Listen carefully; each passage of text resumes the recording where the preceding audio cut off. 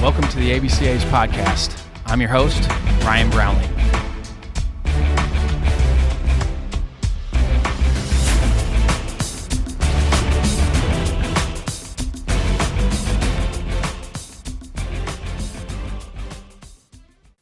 This episode is sponsored by Netting Pros. Netting professionals are improving programs one facility at a time. Netting Professionals specializes in the design, fabrication, and installation of custom netting for backstops, batting cages, dugouts, BP screens, and ball carts. They also design and install digital graphic wall padding, windscreen, turf protectors, dugout benches, dugout cubbies, and more. Netting Professionals is an official partner of the ABCA and continues to provide quality products and services to many high school, college, and professional fields, facilities, and stadiums throughout the country. Netting Professionals are improving programs one facility at a time. Contact them today at 844-620-2707 or info@nettingpros.com. Visit them online at www.nettingpros.com or check out Netting Pros on Twitter, Instagram, Facebook, and LinkedIn for all their latest products and projects. Make sure to let CEO Will Miner know that the ABCA sent you. Now on to the podcast. Next up on the ABCA podcast is Jaeger Sports Vice President and founder of the Athletes Against Anxiety and Depression Foundation, China McCarney. China has been with Jaeger Sports full-time since 2012. He started the Athletes Against Anxiety and Depression Foundation in 2016 because of his own personal struggles with panic attacks, anxiety, and depression. Their mission is dedicated to providing resources to anyone that suffers from a mental health battle. Their website is aaadf.org. They have a lot of great resources on their webpage. China and I are both passionate about mental health and developing skills to help maintain a healthy lifestyle in and out of the competitive arena. We also dive into why all of this will help players be more successful and programs win more games. There are a ton of actionable items in this episode. He and I both dive into what all of this has meant to us both personally. All of us have to deal with stress on a day-to-day basis. My hope is that this episode will be shared with everyone, not just coaches and players. We have a lot going on in society right now, and everyone is dealing with things differently, so hopefully this opens up communication between people. Let's welcome China to the podcast. You know, it's been about 30 years for me of studying it and using it as a player. I was similar, you know, you and I can get into it. My junior year of high school, I had a lot of issues. I didn't handle my high school head coach well at all, who second all-time winningest coach in the state of Indiana. He didn't need to change. I was the one that needed to make changes. Coach Don Mattingly. We won a state championship my senior year, but my junior year did not handle the pressure of playing. Played in a high school where you played freshman year, you played JV sophomore year. You are not going to play varsity. You are maybe going to play as a junior, and got an opportunity to play early and didn't play well, and so got put on the bench, and then played later in the year. But that next year, our trainer, Dr. Montrestel, who's deceased now, he gave us these audio cassettes that were progressive muscle relaxation techniques that it referenced Jack Nicklaus. I still have that's part of the I-70 clinic, is it has a picture. I still have that audio cassette. And so my senior year of high school was way different, played great. We won a state championship. We were 36-2. I was lucky. The high school I played at, you just didn't lose. I lost 5 games in high school. Oh, man. Yeah, 5 games total in 4 years we lost with the class that I played with. So, you know, freshman year we lost none. Sophomore year lost a game. Junior year, you know, it was either 4 or 5 games. My junior year, we were really good. Had a bunch of seniors that were going to go play college baseball. We were 29-0 and got beat in the day game of the state finals. Oh. And that team cracked. Like, it all kind of just lined up right for me because that team of seniors melted in that game. And so between my junior year and senior year, that whole team started to listen to those audios. And we were nails. Like, we beat teams that we shouldn't have beaten because we just played better. It goes into all the things that you talk about just from a peak performance standpoint. The mental health component is so important to it, but then you factor in the peak performance side of it. Here with China McCarney, Jaeger Sports, and then also founder of Athletes Against Anxiety and Depression. China, thanks for coming on with me. Oh, thank you so much for having me on. You and I are so passionate about this subject. I think it's helped you enormously. It's helped me enormously. And, it's about giving back. I think there's people that still don't know about this stuff that we need to try to educate on it. Yeah, absolutely. And that's kind of the motivation behind everything that I do is, I struggled mentally with performance on and off the field. And so it's really just about creating resources, awareness, education for anybody that's struggling so that they don't have to go through that journey alone, and they're given tools to ultimately reach their potential as an athlete, but also as a human being and live a fulfilled life for sure. And this is a little bit of a preview for the I-70 clinic that you and I are both a part of. And shout out to Joe Alstott and the I-70 clinic. It's going to be phenomenal. I got a chance to watch your presentation. It's tremendous. Thank you. When did it start for you as a player? I mean, obviously, did you have it early, anxiety, or when did it really start for you as a player? As a player, I went through some mechanical changes in junior college, and that was really the first adversity I had faced. High school, I went to a small school. We were talking before we got on, and you only lost 5 games in high school. Now I got to bury my stat because I only lost 11 in 4 years, and I thought that was good. And now I'm more than double your loss total. Well, and CIF Player of the Year, right? I was, yeah. And like I said, I had no adversity. I was small town, kind of big fish in a small pond, and then had unorthodox mechanics as a pitcher. And so, long story short, I started to face adversity in junior college, didn't really know how to handle it. And I'd been introduced to Alan Jaeger at 12 years old and had been exposed to process-oriented thinking and mental training, visualization, but that just tells you how hard it is. You can have the information, but you still may not implement it when the adversity hits. And so it took me some trial and error.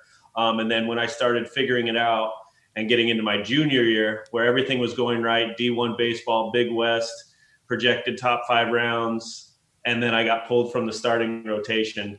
And that's where my default system was not where it needed to be in terms of my mental approach. And really where the basis, 11 years later of this teaching and why I'm so passionate about it, how I handled that situation wasn't where it needed to be. What did you have to tweak in junior college? So junior college, physically, I twisted my mechanics big time. Like I kind of created as much torque and they wanted more traditional mechanics. And so I started experiencing shoulder pain, which I'd been with Jaeger Sports for 7 years at that point. And that was just, you don't even know how to spell shoulder pain when you're with Jaeger Sports. And so mentally, I just was negative and very result oriented. Like I'm not where I need to be. I'm not a starter. I'm not this, I'm not that. Instead of just working day to day, focusing on getting healthy, focusing on what I could control. And so that kind of laid the framework for the next 3 years of, I can't worry about external factors dictating my career. I've got to do what I can control on a day in, day out basis. And like I said, that's easy to say 12, 13 years later, because it was not a daily experience where I succeeded at that for sure.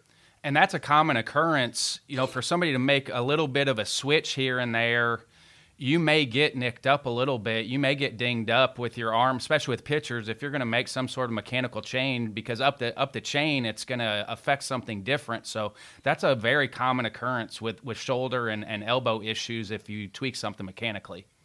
Yeah, and it can be doubly frustrating because something you've done your whole life and you're used to, then a coach wants to put a stamp or whatever the case may be. And then all of a sudden you're dealing with a physical ailment. So you're dealing with the frustration of doing something that may not be comfortable. And now there's pain. And it's like, why can't I just do it the way I was doing it and being successful?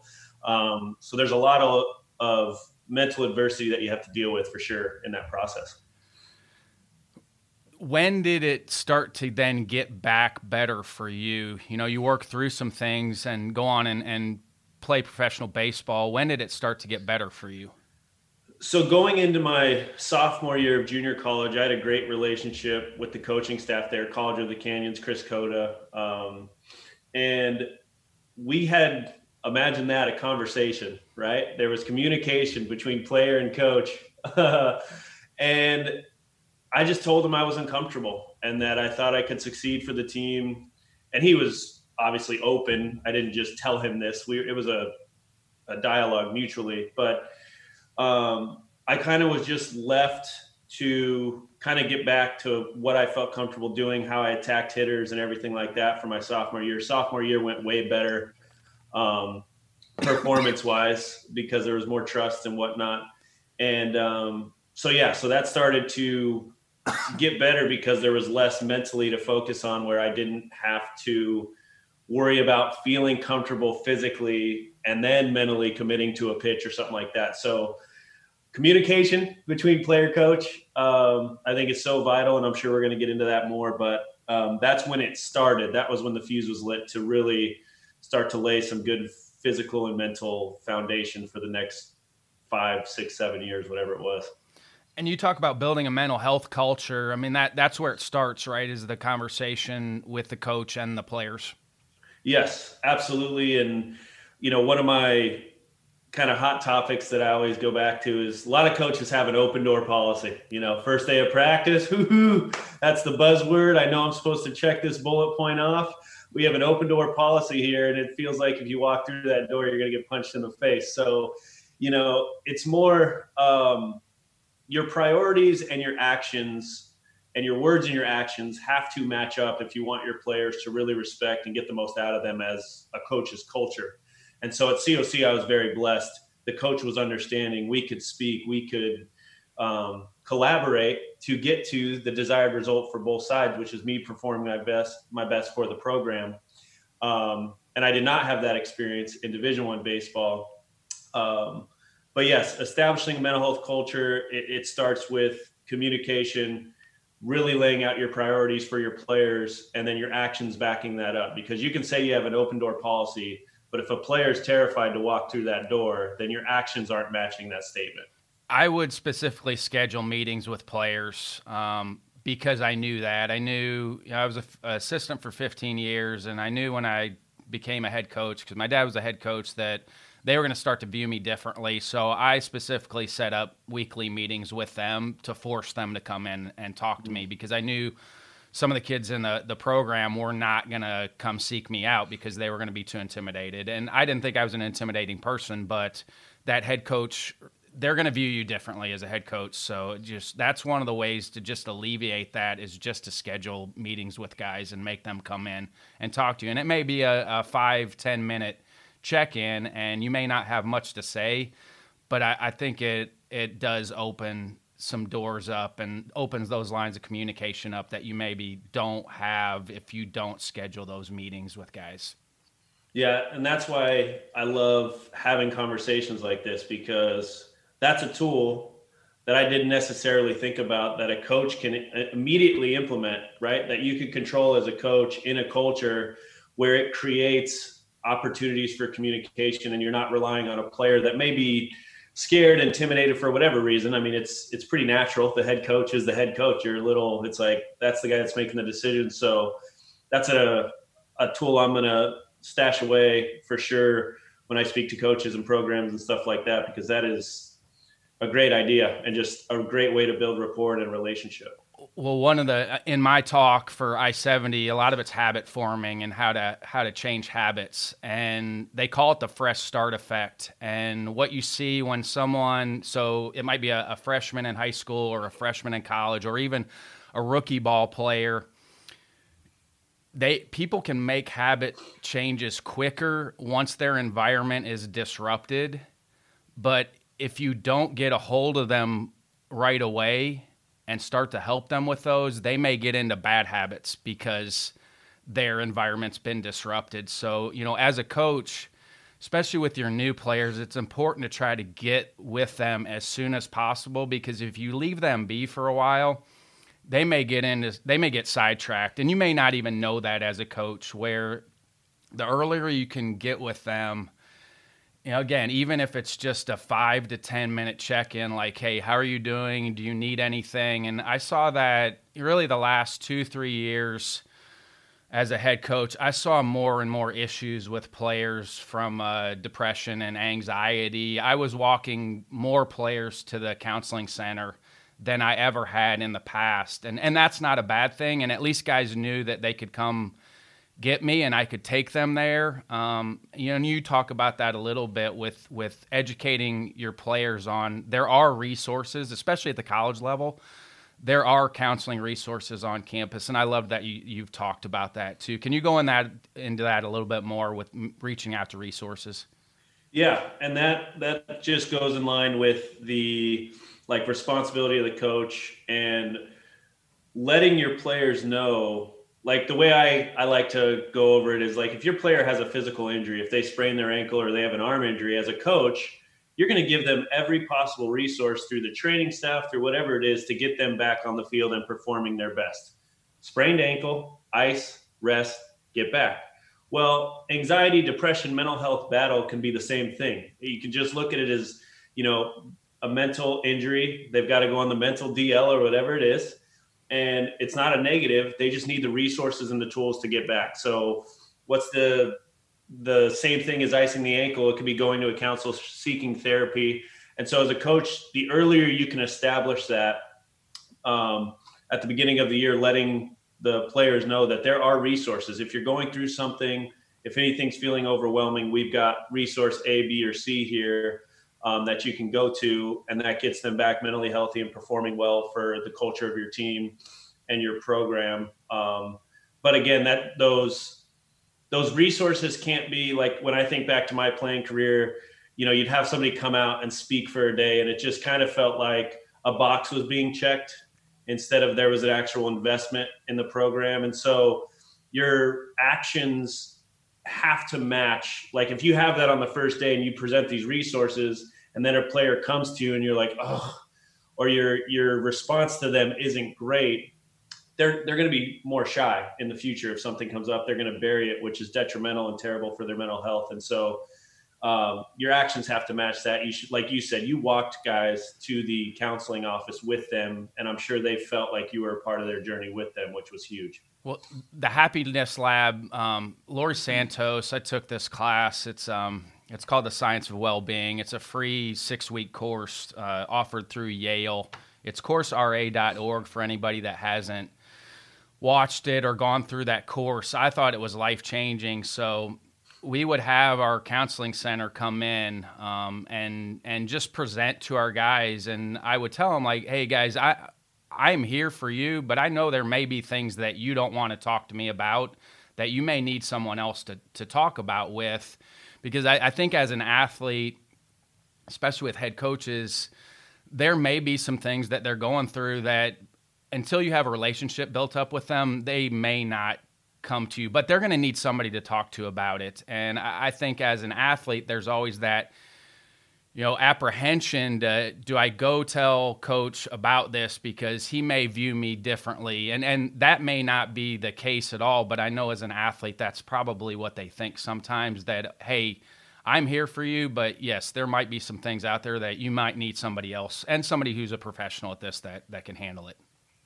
Well, and that's where, like you said, there's nothing wrong with that as a player. They may not feel comfortable, but as a coach, all you can do is what you can do. Like we talked about at the beginning, controlling what you can control. And as a coach, if you can just present as many outlets for them, like, hey, I'm here for you, but I know there's some stuff. And so the more information you give them, the more education, the more resources, then it's on them to take the action, which direction they feel most comfortable, which in the end is going to be the best for the program, best for the player, best for the relationship with the coach. And so the more options they have, the better. It's like, you can come to talk to me, but if you don't want to talk to me, here's our counseling resources. If you don't, like, if high school coaches are listening or something, there's so many great resources online now, because, you talk about colleges, they have health departments, they have mental health departments, which is great for those coaches. But if you're a high school coach and you're thinking right now, like, what are my resources? What are my options? the foundation AAADF.org has free resources. It's literally a resource tab where there's videos where you can send your players on how to deal with certain mental health stuff. The ADAA, Anxiety and Depression Association of America, these are places that can be your allies right away, to where you can send your players, like, look, if there's something you're going through, here's some resources to do your own research. And so, again, it's just providing as many options as possible so that regardless of the circumstance that comes up, the player has somewhere to turn and some option to try to feel comfortable. And the earlier, with the high school coaches, the earlier you can help your players, because they may not have the resources. And I just saw the numbers. You talk about mental health statistics. I saw in 2020, suicide rates are up 200% now. And the pandemic has not helped. The election has not helped. Black Lives Matter. There's a lot going on. And I have a 15 and 17-year-old. They're dealing with a lot of issues right now. So we need to try to be advocates for mental health, because obviously the worst thing that can happen is somebody takes their own life. And that's a real possibility now in the society that we're in, is that someone could take their life if we don't show them that, hey, there's a way to get help if you need it. Yeah. And that's a great point. And one of my topics I brought up in the I-70 presentation, I talked about there's not a lot of things in life that are life and death problems, right? Like, especially for people like us that are competitive and perfectionists, it's like everything can seem like a big deal in the moment, but very few of those big deals, quote unquote, are life and death. This is life and death. This is, you can save your players' lives if they have a resource to turn to, or if they don't. Like, that's the difference. And the worst part since 2016 for me, since starting this foundation, is the calls from the parents. I'm getting goosebumps already. The calls from the parents or the coaches after they've lost somebody. And they're like, I want to devote my life now to a cause, and how can I get involved? And it's just, it breaks your heart, because they didn't know. And that's the toughest part, I think, is they were like, I had no idea, little Johnny or little Susie was dealing with this. I had no clue. And so that goes back to the point of establishing that relationship that you talked about with your players, establishing comfort, trust in the resources that you provide, so that if you see something, the more relationship you have with someone, the more you notice if their mood changes, the more you notice if their personality is changing. And so if you have that relationship with your player, you can be like, you know what, they're acting a little different. I'm going to schedule that 5 to 10 minute meeting tomorrow morning and talk to them and make sure they have everything they need. And so those little tiny actions, it's life and death. It can literally be life and death. And like you said, the earlier you can establish, especially with the teenagers nowadays, I don't envy them. Social media, COVID, everything is just so filtered now, and such a competition of who's got the cutest looking salad on Instagram. I just don't understand. So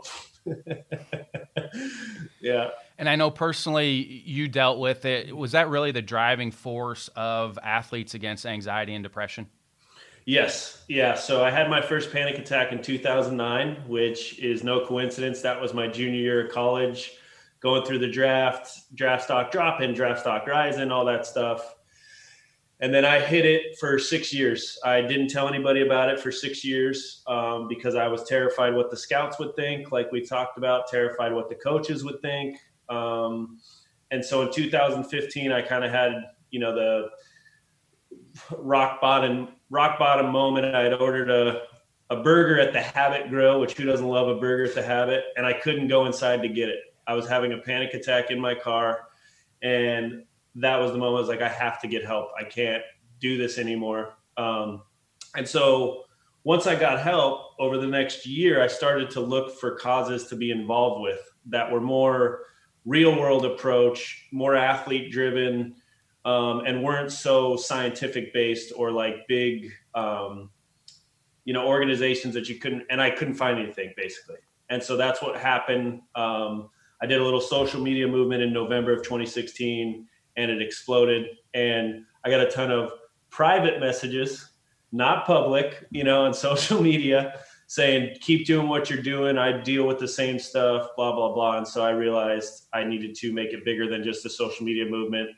got the smarter people than me to help me get it 501c3 registered. And here we are 4 years later. So yeah, it was very personal.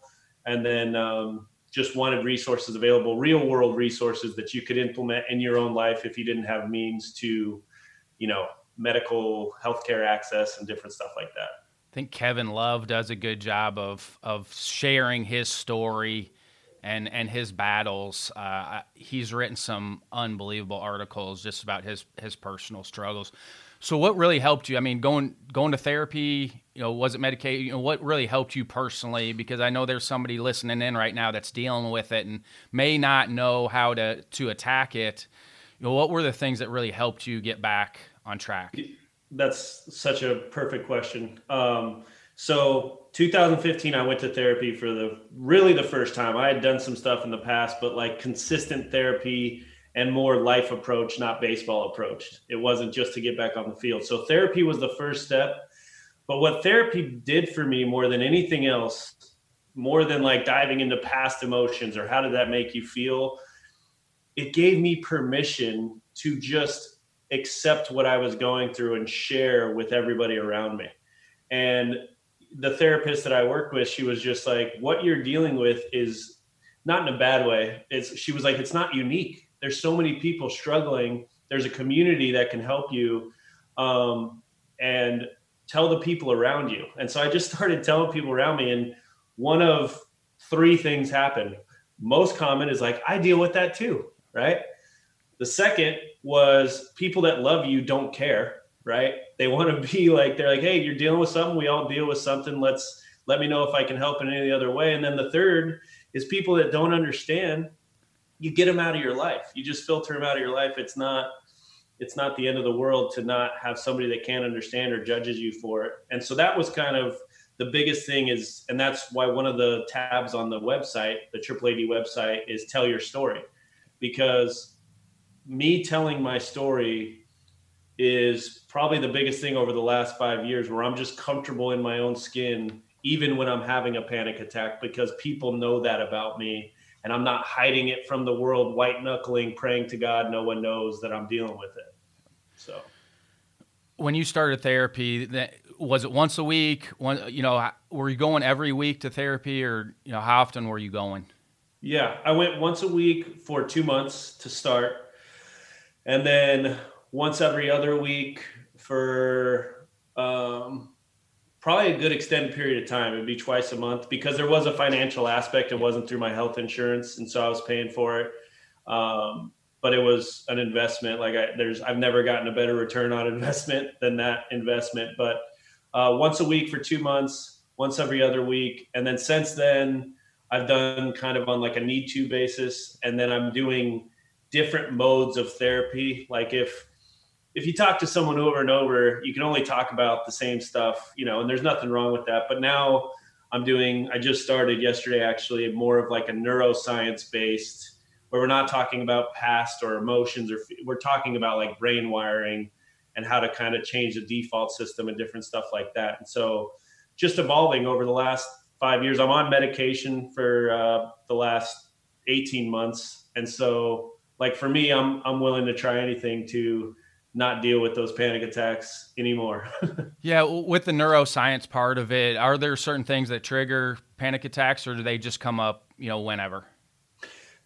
There's different circumstances, and everybody's different. The biggest motivating factor for panic attacks, one of the biggest motivating factors, is shame and feeling unworthy, or your fear of being judged. Like when you think about public speaking or something like that, a lot of people have that fear.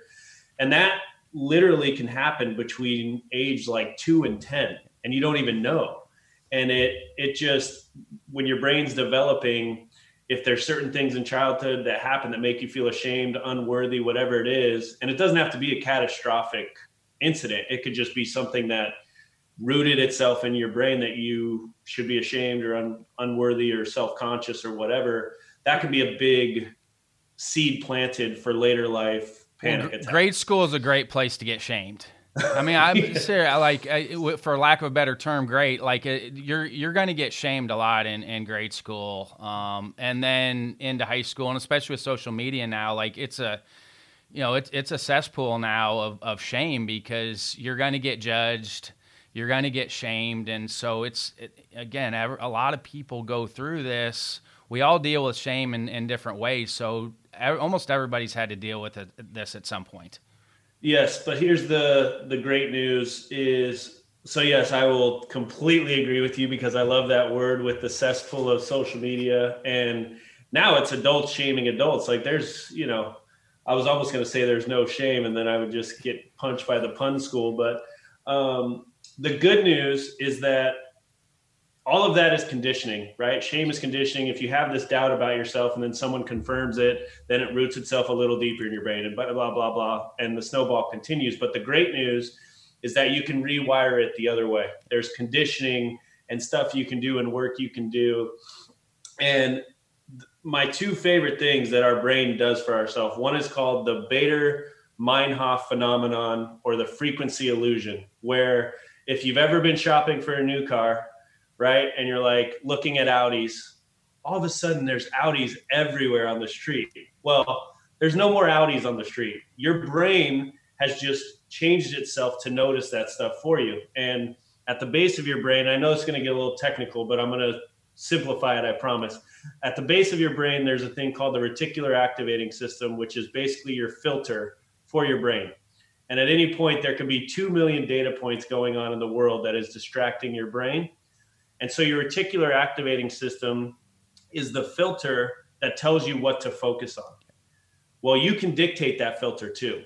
And so the more you meditate or focus on, if you don't like the word meditate, the more you focus on, visualize gratitude, your strong suits, what you've accomplished, who you want to be, the positives around you, all of those things, that's what you start to notice. Just like those Audis, you start to notice the positives, what you're doing well, all of that stuff. And you start to affirm and root those things in your brain. And so just as easy as it was for the shame to be affirmed and kind of build up over time, if you start to shift your focus, and it really is just intention by you, you can change it.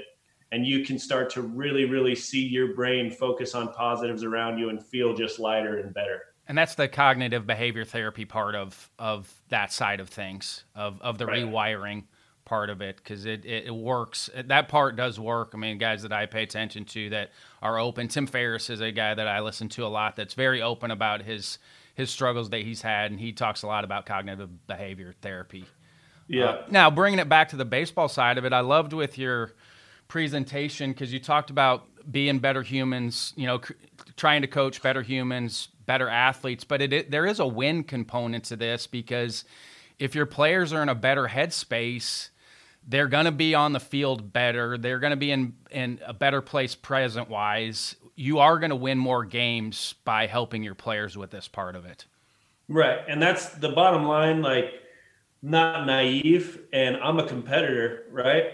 I would, if you told me you're going to have a panic attack, but you're going to win, I'm in. I'll have the panic attack to win, right? Like, I'm not naive, and I want to win ball games too. And you're absolutely right that if we go back to that analogy of, if your player tries to play with a sprained ankle, he's not going to play as well. If your player plays with a clouded mind, he's not going to play as well. And so I love what Jaeger says when he talks about, there's that saying that the game is 90% mental, right? And the game's 90% mental, but we spend so much time, if not all time, on physical practice. And so if you just change just a little bit, 10 minutes a day, we're on the ABCA podcast, so I don't think we can get through an episode without mentioning Sheetinger, right?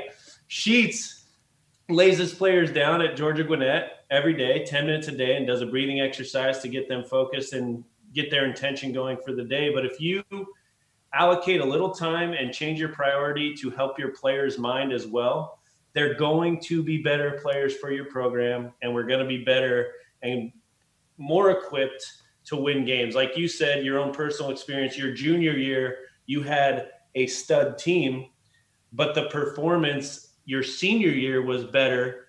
And in just from taking it away in one conversation, that senior year group for you was probably more mentally tough than that junior year group for you. And way less talented. Off air, we talked about my junior year of high school.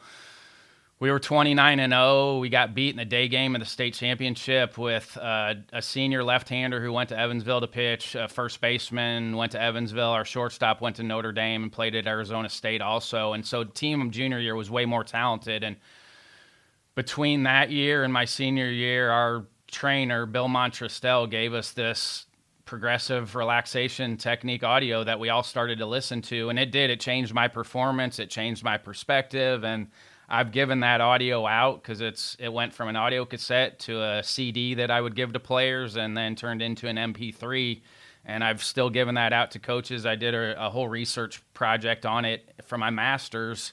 That is actually on the My ABCA app. You can see the project that paper that I wrote is on the My ABCA app. And I've dove into this for 30 years. And, the laying down portion for me, we would use on Friday after practice as kind of a post-recovery portion of it. And I have gotten into transcendental meditation, so we would do that with our guys. Our pre-practice, our 3 to 5 minutes pre-practice was more box breathing, and then also would add in some yoga breathing because everybody talks about the slowing down, and this is the kind of the art of all of this. Not every one of your players is going to need to slow down. Some of them are going to need to be able to ramp up. So we used the Ujjayi breathing, the victorious breathing, where it was in and out of the nose, where it was a more aggressive exhale for guys that were checked out. Because I think we need both sides of it. There is the mental health and the slowing down component, but there are some guys that are completely off the map, checked out, that need to get themselves going, where there's breathing techniques for that side of it too. And you just don't know where your players are at when they show up for practice, where some guys might be ramped up, but some guys might be completely checked out because they've had a hard week of studying. They've had a hard week of training in the weight room where they may be dragging butt a little bit, where you need to introduce some of the get them going breathing techniques that get them going. Because again, arousal level is important and everybody is different individually where their arousal level needs to be. So you got to try to dive into that side of it too, because some guys need help with getting themselves going as well. No, and that's a great point because it's not always just about, this Zen place of just, yep. I remember at an ABCA breakout session, Ken Ravizza, rest his soul, just beautiful human being. Alan took the room through a meditation, Alan Jaeger. And at the end of it, Ken was like, Alan, I got to be honest, I feel like going to sleep right now, not playing a ball game. And it was like such a good contrast. And they had I'm so blessed. I was like 20 at the time and I'm staring at these two gurus go, and they talked about it in front of the group and they were both right. And like you're saying, it's that intimate relationship with your players, knowing what it is. And I talk about intention, like an intention exercise before you get going for the day, right? Where you give your athlete, you have the framework and the foundation. And like you said, 3 to 5 minutes, whatever it is, you give them the opportunity to get what they need to get done to accomplish what they need to accomplish that day for the program in that practice. And, it just hit me as you were speaking because I'm always in the Jaeger sports mindset. Obviously, I've been there for 21 years. And why I fell in love with the Jaeger Sports throwing program was there's a foundation, there's guidelines, and there's fundamentals that you follow, but then there's freedom, man. Go be an athlete, figure out your long toss, figure out everything else. But they give you the resources so that you have the ingredients for your best recipe arm care wise. Same thing mental training wise is give the foundation. Here's what you need to do if you need to slow down. Here's what you need to do, like you were talking about with the different breathing exercises. If you need to get yourself going, figure out what you need on a given day, because sometimes it's going to be you're more hyper. You've got too much going on in your mind. Your girlfriend broke up with you. You've got a test in calculus. You've got all this stuff. I need to slow down today. But then the next day you're a little lethargic. You're a little tired. Your girlfriend didn't break up with you. You aced your calculus test. And now we got to get ramped up. And so it's the same thing, giving your athletes those resources and then giving them the time to implement. Yeah, giving them the time to implement it before practice. It's that freedom and it's the resources. And I think that's a huge point that you said there, because a lot of times people will hear mental training and associate it with Zen, calm, tired, And it is peak performance. Like whatever you need to do to get yourself ready to go that day, that's what you need to do. And it's a peak performance. There is mental health component to it, but it is a peak performance component.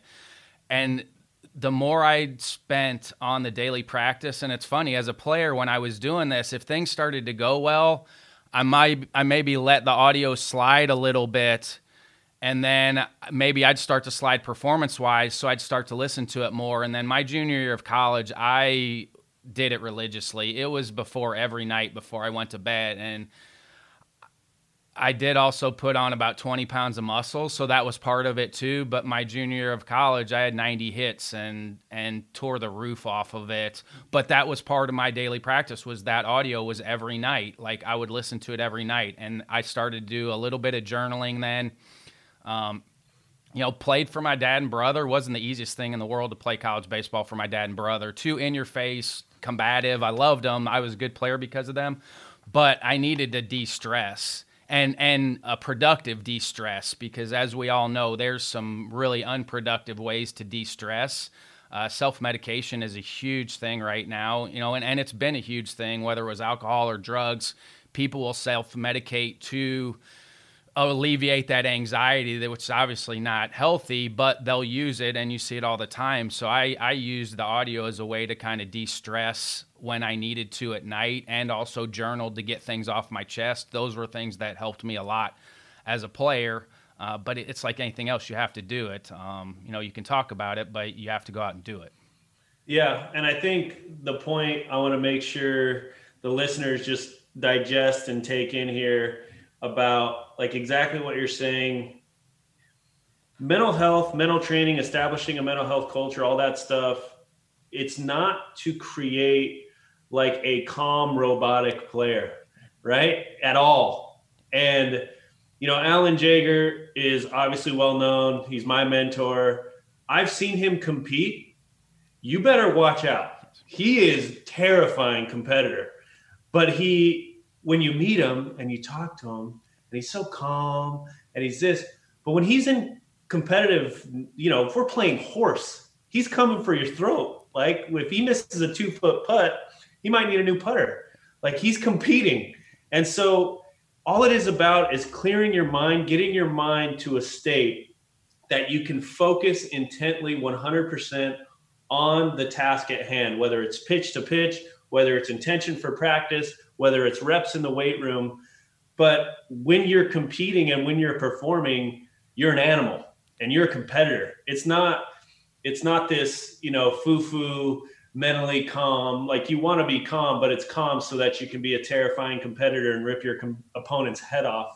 And so I want to make sure people take that in, that this is not something that's foo-foo to try. This is something to get the most out of your competitors, to get the most wins, to keep your job, to get better jobs, stuff like that. And so I just wanted to make that point, because it sometimes from the outside, when you think of mental training and you think it's like meditation, breathing exercises, it's like, well, compete against a mentally strong guy and you're going to feel a lot different. Well, because I had to redline, like I had to get close to redlining when I was a player. That was where I was best, but I had to be able to bring myself back when I needed to. So I had to run right up to the edge. And I think that's where most competitors live when they're good. Like it's right at the edge, but we can't go over, because once you go over, you're going to have a hard time getting it back, because then we get into fight or flight.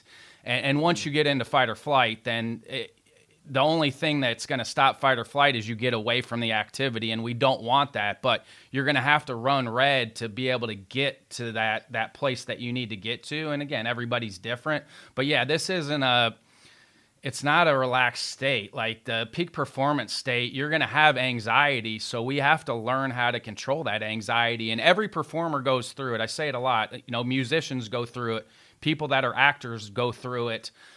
Athletes obviously go through it, where they have to run that red, where you have some anxiety, but you have to be able to learn to control that anxiety. And I think that's a revisit statement too. You have to get the butterflies flying in formation. Those butterflies that you have inside, I think Ken said that and coined it, that you have to get those butterflies going in the same direction. Yeah, absolutely. It's such a good saying. As a coach, it's really hard to spot if somebody is struggling.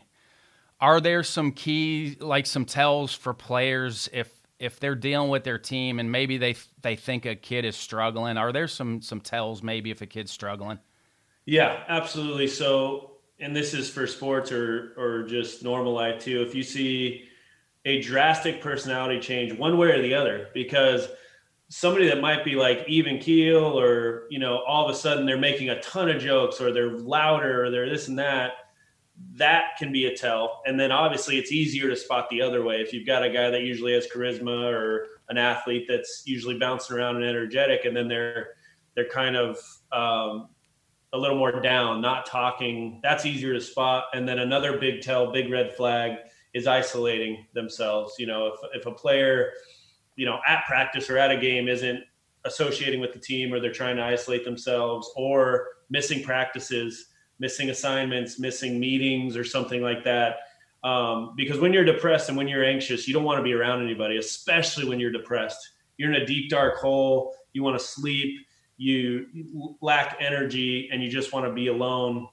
And so if you see big personality fluctuations either way, if you see somebody isolating themselves, that's where establishing that relationship is so crucial. Especially, head coach doesn't have to do everything. They just have to set the culture. And a lot of times players will befriend assistant coaches. A lot of times that's who they're working with on a daily basis. And so if the assistant coaches are educated as well on what to look for, they know the resources available for the players, that can be crucial too. But it's just getting to know someone, getting to know them, and then looking for those flags. And if you see it, not necessarily like jumping on them mental health wise, right? Because that's a tricky barrier for coaches too. It's like, if I see something that I think may be an issue, I don't want to go up to a guy or a gal and say, "Are you depressed?"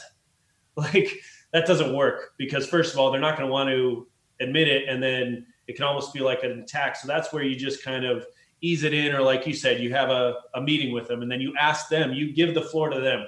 "Hey, what's going on? Everything good? How's life? How are your grades? How's this and that?" And trying to, lead the witness, so to speak, into actually admitting that something's wrong and they need some help. When I first got to Western, one of our best players, he was unbelievable, but was manic depressive. And the signs were both of those. Like, some days he didn't want to talk or be around anybody, but then some days he would tell you the 800 things he was going to get accomplished. So you knew he was starting to ride the curve up of manic, and so that's both sides of it.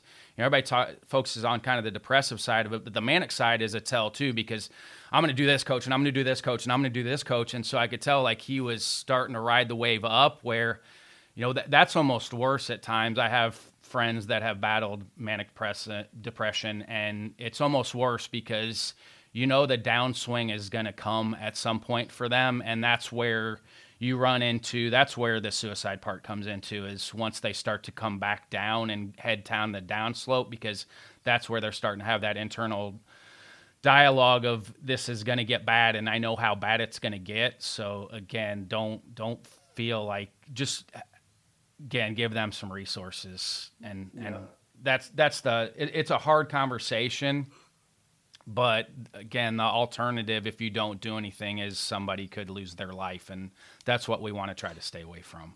Yep. Yeah. And it's little actions can have massive massive results, which is the beautiful part of this whole discussion. Is, as a coach, as a leader, as a teacher, you don't have to rearrange your entire program. You just have to supplement what you're already doing with very small steps, and you can have a massive impact on your players, on your performance, on your winning percentage, and then on your athletes as human beings. Like, that's what I always say is, you better be developing your athletes into better human beings first before better athletes. And if they're better human beings, a lot of times they're going to become better athletes anyway.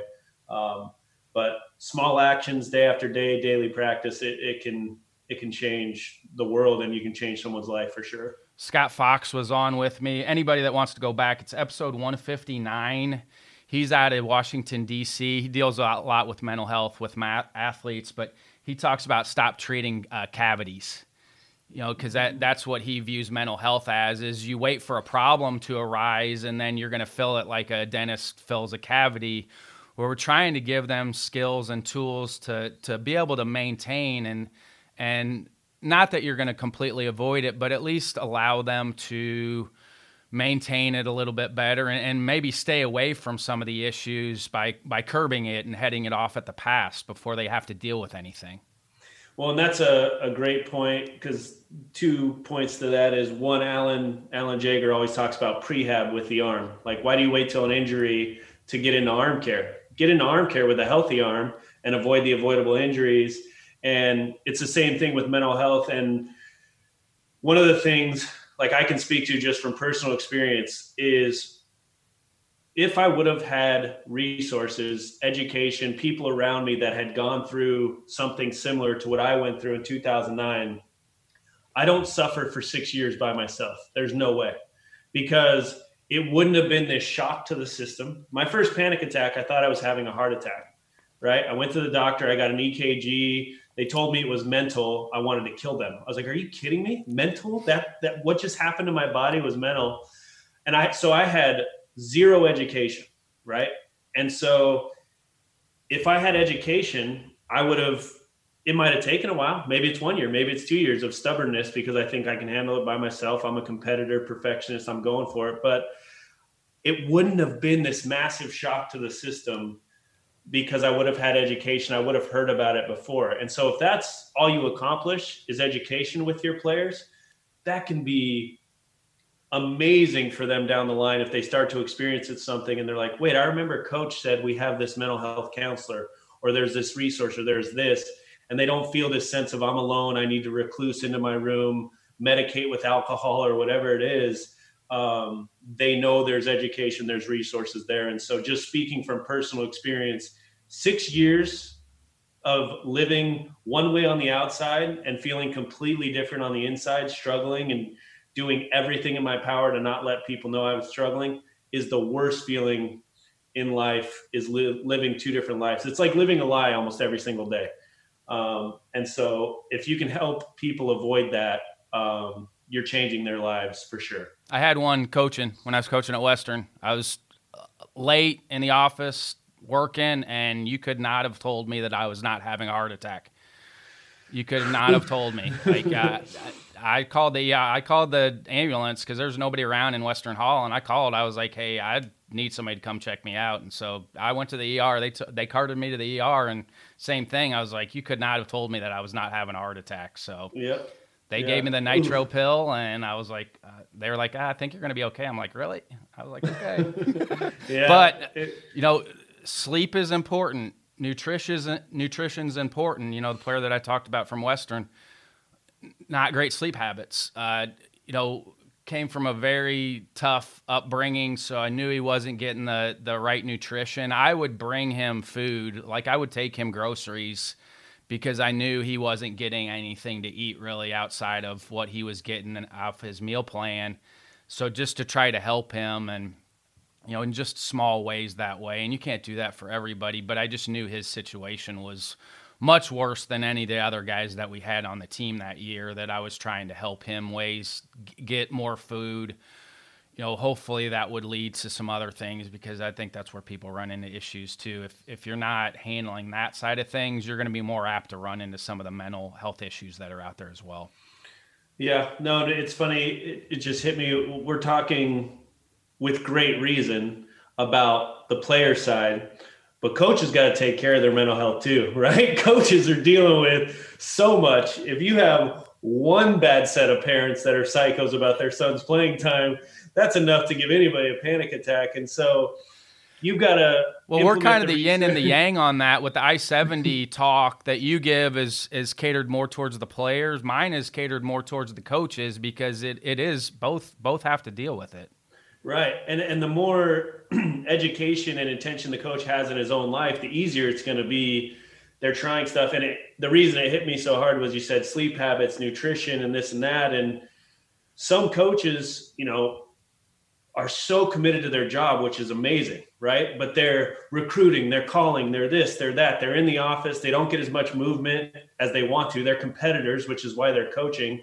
So they're not getting the physical exercise, which is detrimental to their mental health, but then they're not sleeping as well. because even when you do lay down, you're thinking about, oh man, your mind's racing for sure. Yeah. I mean, it was a lot of not sleepless nights, but restless sleep. Restless sleep isn't great, because if you care about anything at all, when your head hits the pillow, your mind's going to race a little bit. So, I have sleep audios that I've used, that I have as well, that I've given to guys, because it's hard for some guys to be able to turn it off at night. When your head hits the pillow, your mind's going to be racing a little bit too. And that makes for an awful night's sleep. Yeah. And that's where practice comes in, and being comfortable with stillness, because especially our society and in athletics, we're not accustomed to stillness. And so, like you said, your only stillness is when you lay down, and then your brain's like, finally, I have a chance. Here's all the stuff that's been in the back of your head all day. And it's like, that's what happens when you start trying to meditate, or you start trying the very early stages of meditation, breathing exercise.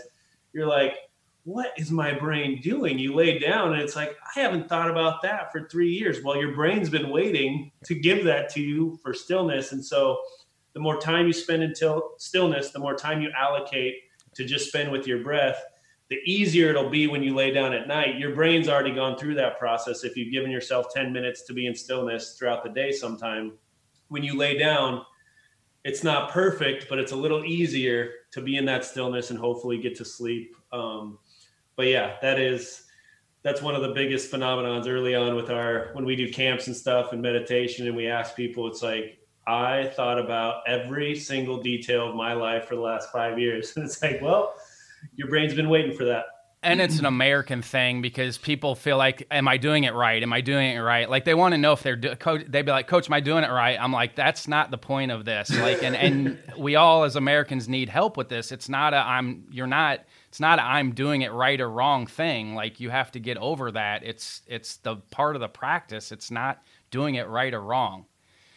Yeah. The process, as Alan says, trust the process, and the process isn't what sells. The quick fix and the microwave diet and lose 40 pounds in 4 days. You might die, but you'll lose 40 pounds. And, with Alan and with, I keep going back to Jaeger Sports, but I think the reason like his programs have lasted in the longevity is it's simplicity, easy to implement. There's intricate details you can still learn in year 20. But it's a progression, and you have to do the work. You have to lay the foundation for 4 to 6 weeks to get to beast mode. Beast mode doesn't happen on day one. And we're working on a product right now called the Mental Warrior Package. And it's the most fun I've had in my professional career, arguably, because we're designing mental training after the same structure of our throwing program. It's going to be a progression. We're going to start you with a 2.5 minute breathing exercise. Then we're going to go to 7 minutes. Then you're going to go to 18, and then we'll give you freedom. You can go 25, an hour, whatever. But it's a progression. It's commitment over a long period of time. It's the compound effect, one of my favorite books, where small actions repeated over a period of time get you big results. But that's not sexy. That doesn't sell. And that's not what people want to hear. And good luck getting to 20 or 25 minutes, because I've been a pretty steady meditator for a while, and it's usually about 10 to 15, and yeah. I'm coming back out, and I've been at it for a long time. You've talked a lot about Alan, but I want to talk about Tim Dixon a little bit, because you've mentioned him.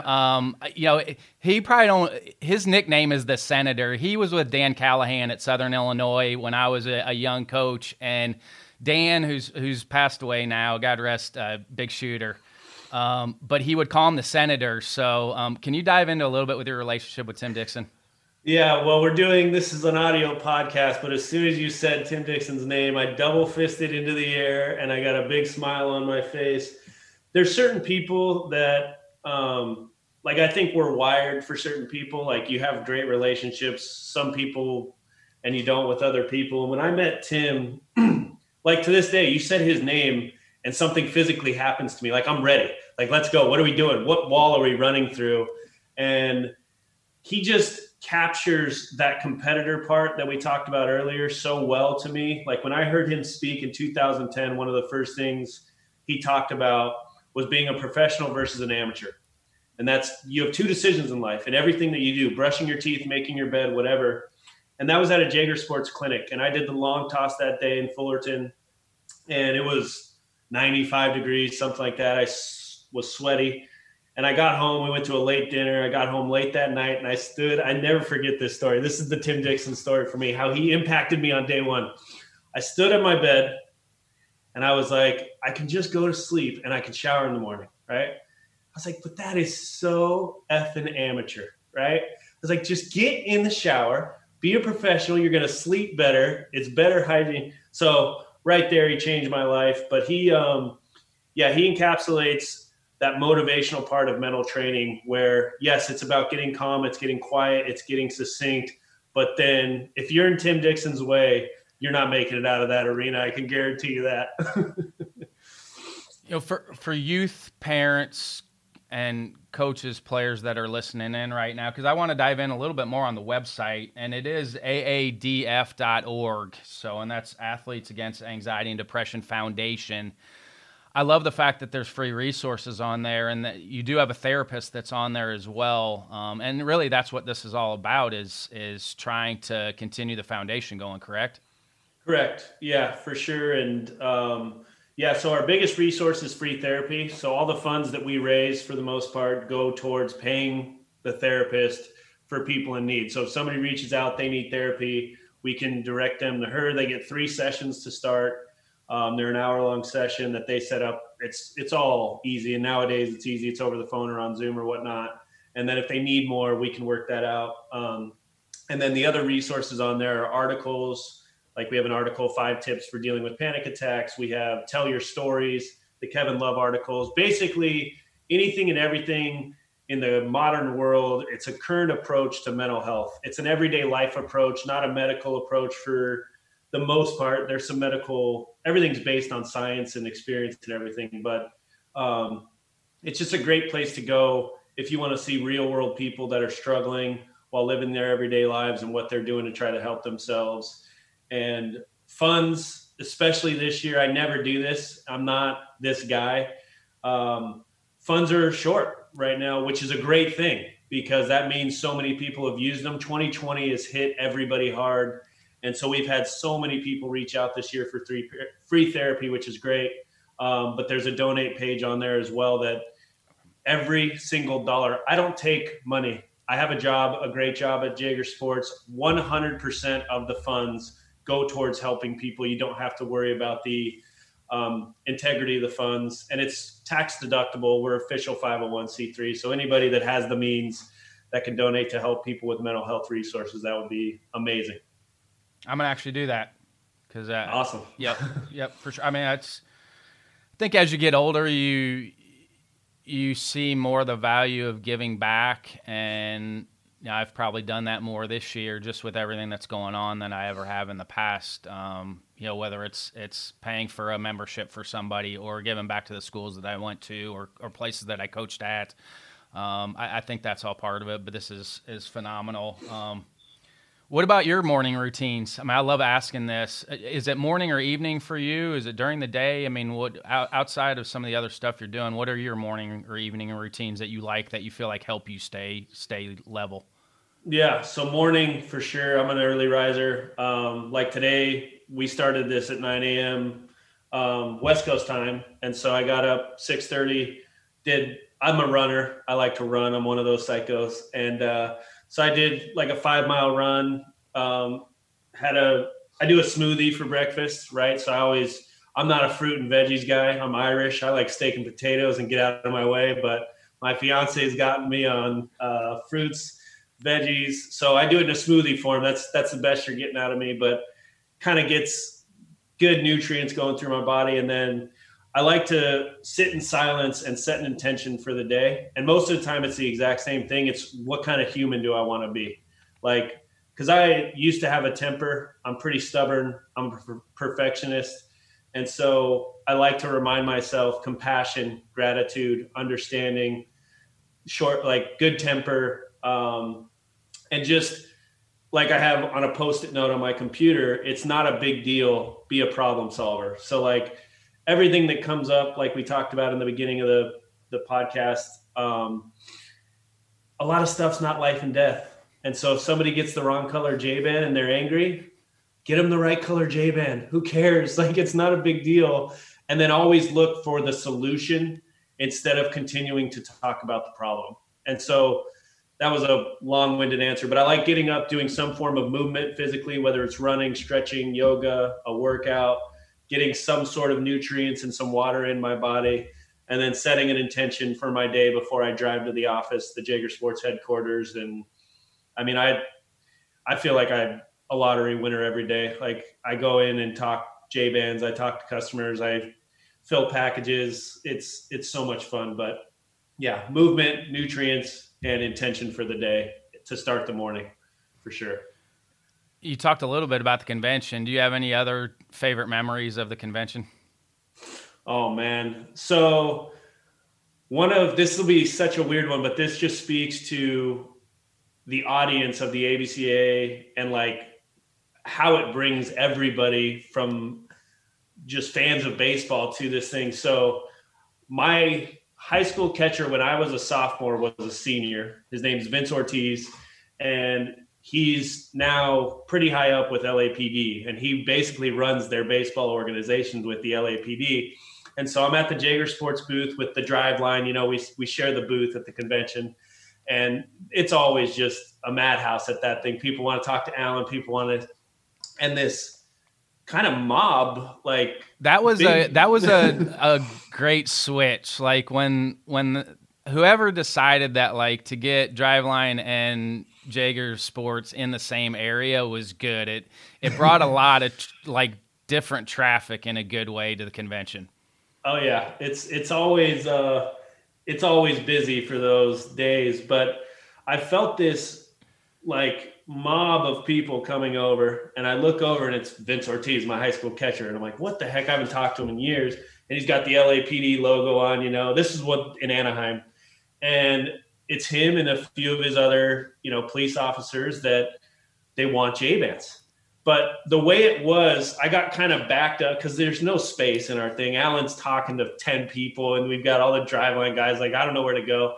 I got like backed up against the Easton booth, like their back wall.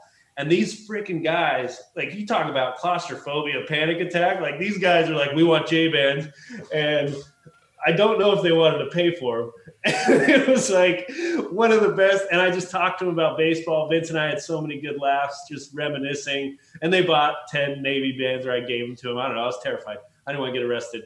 But it's those kinds of moments, like at the booth or in the hallway of the hotel, or you just see people that are there for the same reason, because they love the sport. They want to learn. They want to be around.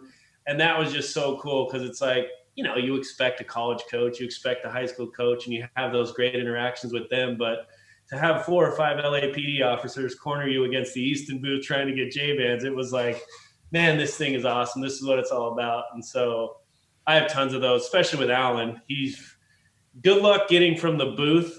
I've been there since 7 a.m. till 5 p.m. trying to sell J-bands or talk to people. Getting from the booth back to the room for some sleep with Alan Jaeger, good luck, man, because he is so kind and he'll talk to everybody. And I started a couple of years ago. I beeline. I just get to the room and get a nice nap. What are some final thoughts? Final thoughts. So for the audience specifically, kind of going back with, I'm all about action steps, right? I want to give people tangible tools that they can use. We talked about a lot.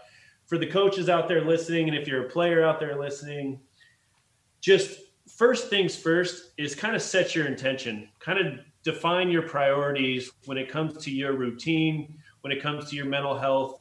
If you're a coach and you have the responsibility of laying out a culture, what do you want available for your players? And as a player, what do you want to be available? And is there a coach that you can talk to about that? And then have your actions match that. That's kind of action step number 2 that I go over in the I-70 clinic thing. But have daily action, right? If you're a coach, have your actions match what you lay out in your culture, because that's the quickest way to lose a locker room or lose kind of integrity, is that your actions don't match your words.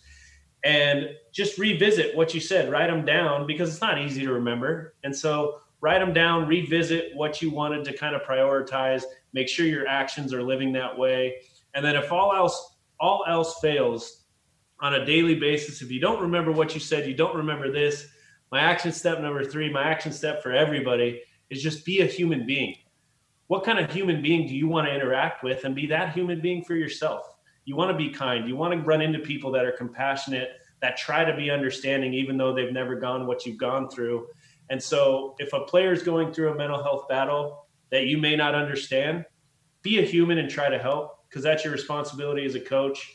And be a human being for yourself. Be understanding with yourself. Be compassionate towards yourself. Give yourself some time every day for stillness, so that when you do lay down, you can get a good night's sleep and be the best version of yourself that next day. And so prioritize, have your actions match your priorities, and then always fall back on being a decent human being. We're all in this together. Be kind. And when you're competing, rip the opponent's head off and get some wins. Well, I love that you talk about be the change, the Gandhi quote, be the change that you want to see in the world. And really that's what it boils down to, is like, if you want things to change, then you have to change as well. Yeah. And that hashtag, I have that up in my house in Arizona. Like, the first thing I bought was this little thing. It just says, be the change. And the reason that quote is so significant to me is because I got so frustrated waiting for other people to take action for me, or waiting for somebody to, and then all of a sudden, probably like 27, 28 years old, I realized I have the power to do that. I can do that. Or if I can't control everybody else, at least my little version of this, of being kind or being compassionate or getting this task done, I'm going to control what I can there. And so be the change just embodies action for me. And so I love that quote, and I love that you brought that up. Once you start to take ownership for everything, it completely changes your life. It does. Once you really take ownership of everything that you do, and you stop worrying about the things that are happening to you or external factors, it changes everything. Yeah. Oh, it gives me goosebumps as you're saying it. And I got a big smile on my face, because as soon as that finger pointing goes external and comes internal, your life becomes more fulfilled. You are your own Rolodex every day of the occurrences that happen. It's just like, what did I do here? What did I do here? Not that person did this, that person did this, that's why this didn't happen. No, you can only control you. You can only control what you do. And so, yeah, that's huge. Yeah, I mean, you can't control what people think about you. You can't control what people say about you. I love that you talked about, if you have toxic people in your life, and this is hard because it might be a family member, like, just cut them loose. I know it's difficult, but like, if that person's not bringing you value, you have control over that. You have control over your relationships. You have control over who you talk to. You have control who you let in your space. You have control over that. It's a little bit harder as a coach, but you do have, outside of that, you have control of who you let in your space. Yeah. And you said the crucial word, which is value. If something doesn't bring you value, it should not be in your life. And that's the fundamental principle of minimalism, the movement and the documentary on Netflix, Minimalism. And they talk about, because it's easy with items. It's like, does this vase bring our house value? No, I can donate that. But humans is a lot harder for people, but man, and it doesn't have to be like this sword, you cut it off.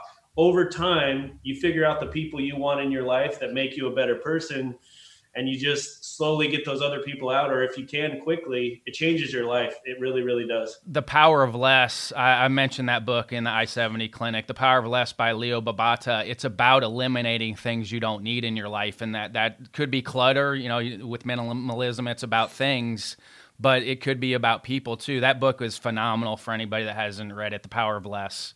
It's a great book. Yep.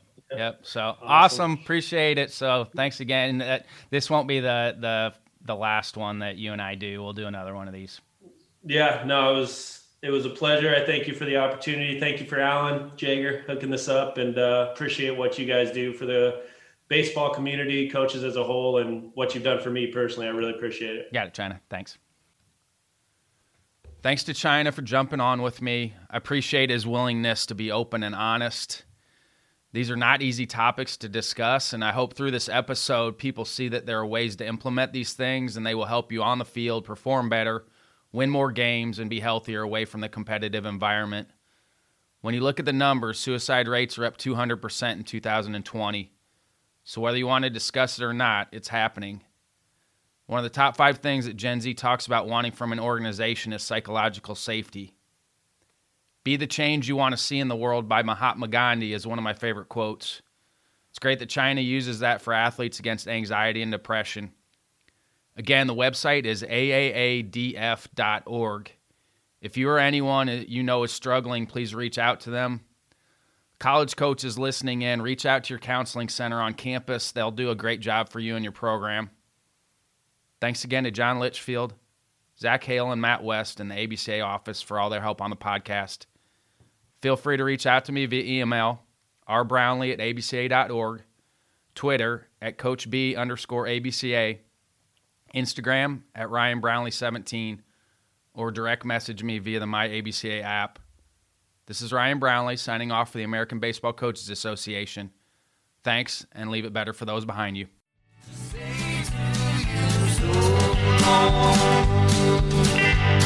I don't have time to wonder who and where you are. I don't have